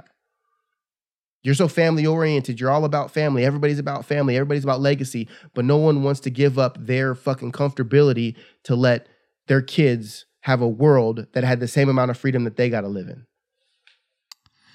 Well, I've never churned butter, but I can get behind the idea of confidence and courage being contagious. So we talk about people like Chris Pratt, all these, certain celebrities that speak out. I was the type of person that never in a million years would have started talking about my politics on the internet. Right. Frankly, when this all started happening, summer of last year or spring of last year, I wasn't even sure what I believed in politically. I had to be reminded through other people. And when I saw other people speaking out so passionately, I realized that these people are righteous and what they're saying is the truth. That's how I really feel. I was becoming what they call a product of your environment. My associates are liberals. My area is liberal. That was sort of what I was trending towards. And seeing other people speak out, people having the courage to say how they feel, regardless of what their friends and family and associates and the people that follow them on Instagram, the people they went to high school with might think. That is not important. There are so many bigger, more important things than what somebody you are never going to see or hear from again might think of your Instagram post. So you're right, John. I encourage everybody to constantly speak out. It's contagious. That when people see the courage in you, it inspires them, and every little bit counts. Whether it's posting a tweet on your Instagram story or just walking up to your neighbor and saying, "Hey, man, I support the American flag too." All of that stuff, it adds up. That was well said, sir. That's what it is. It's for lack of a better term, a kumbaya moment for everyone to be, hey, we get you. Like I'm here with you. You're somebody that I appreciate. You're doing something that I accept. You're not that you need my acceptance, but you are somebody, or you're doing something that I actually support. I'm not telling people to walk around looking for validation in who you are. But like you see a police officer, like I do all the time. Hey, thank you for your service, right? Like, thank you for protecting me when for all you know, I could be someone that hates you. I could have been someone that was campaigning to defund you. But if I came down to it, you're going to protect me. That's what we need to do for our fellow citizens, right? We don't realize that. If you see somebody wearing a shirt that says, proud to be an American, you got to be like, hey, man, so am I, right? And that makes them wear that shirt a couple more times, or maybe that makes them take their mask off a couple times. This needs to start snowballing fast because, again, like I said at the beginning, this is a game you don't get to play again if you lose. Stop allowing ourselves to be driven apart and start coming together. I want to leave you guys with one thing from me personally, is that kind of like we already talked about. At some point, you've got to stop giving a damn what other people think of you and start fighting for the truth. This goes for both sides. If you are constantly fighting for your side more so than you're fighting to find truth, you're fighting for the wrong thing. Democrats, I know it's not fun to admit when you're wrong. Trust me, I've done it many times. But at some point, we've got to figure this out. Republicans, conservatives, patriots, whatever you want to call yourself, don't really care. At some point, sending a DM to someone else who had the balls to post something isn't going to cut it. You gotta put something out there yourself, because your one post, your one story might encourage 20 other people to do it. Those 20 people might encourage 100, 50,000, 150,000, and then we'll realize that there's actually like 81 million people that agree with you.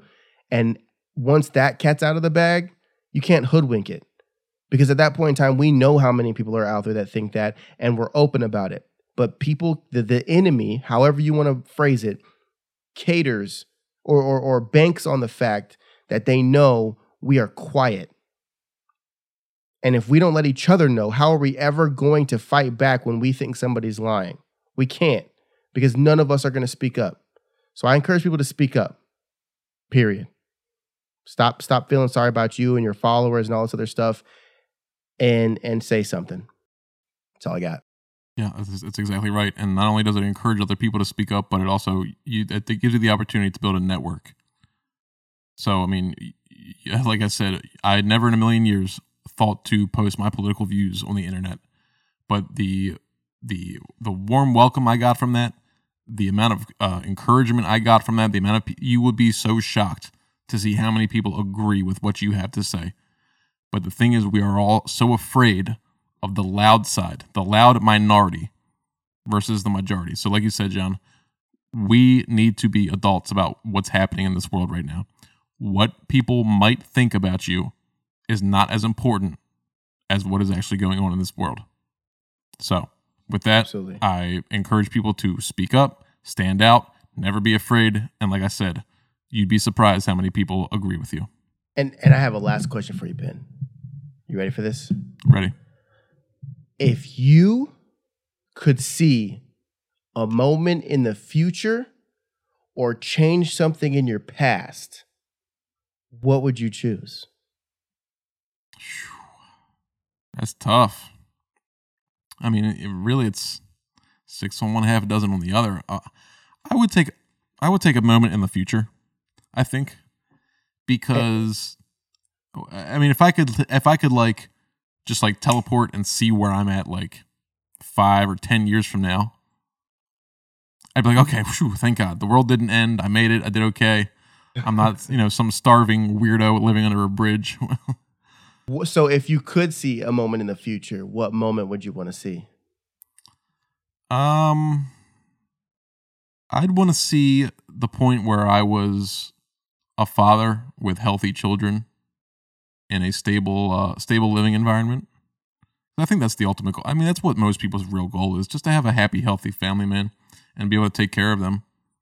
So if I can see that I achieved that, I can rest easy at night. Oh, man, I like it. That's good. That's good. All right, guys. I appreciate you being here. I'm tripping out because I'm looking at my camera now and I look all weird. Thank you for stopping by. Please leave a review on iTunes or Spotify. Leave a comment. I think they're called comments. Subscribe. Do whatever you got to do. We hope to see you guys on episode 3. Keep on the lookout for a potential bonus episode coming out in the next days, or it might have been out before this. I don't know. And with that being said, we hope to see you guys next Monday at 8 p.m. Central.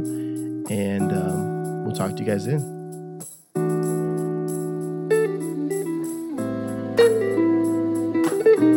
Thanks for listening, and please don't forget to subscribe and rate the podcast. We'll see you on the next one.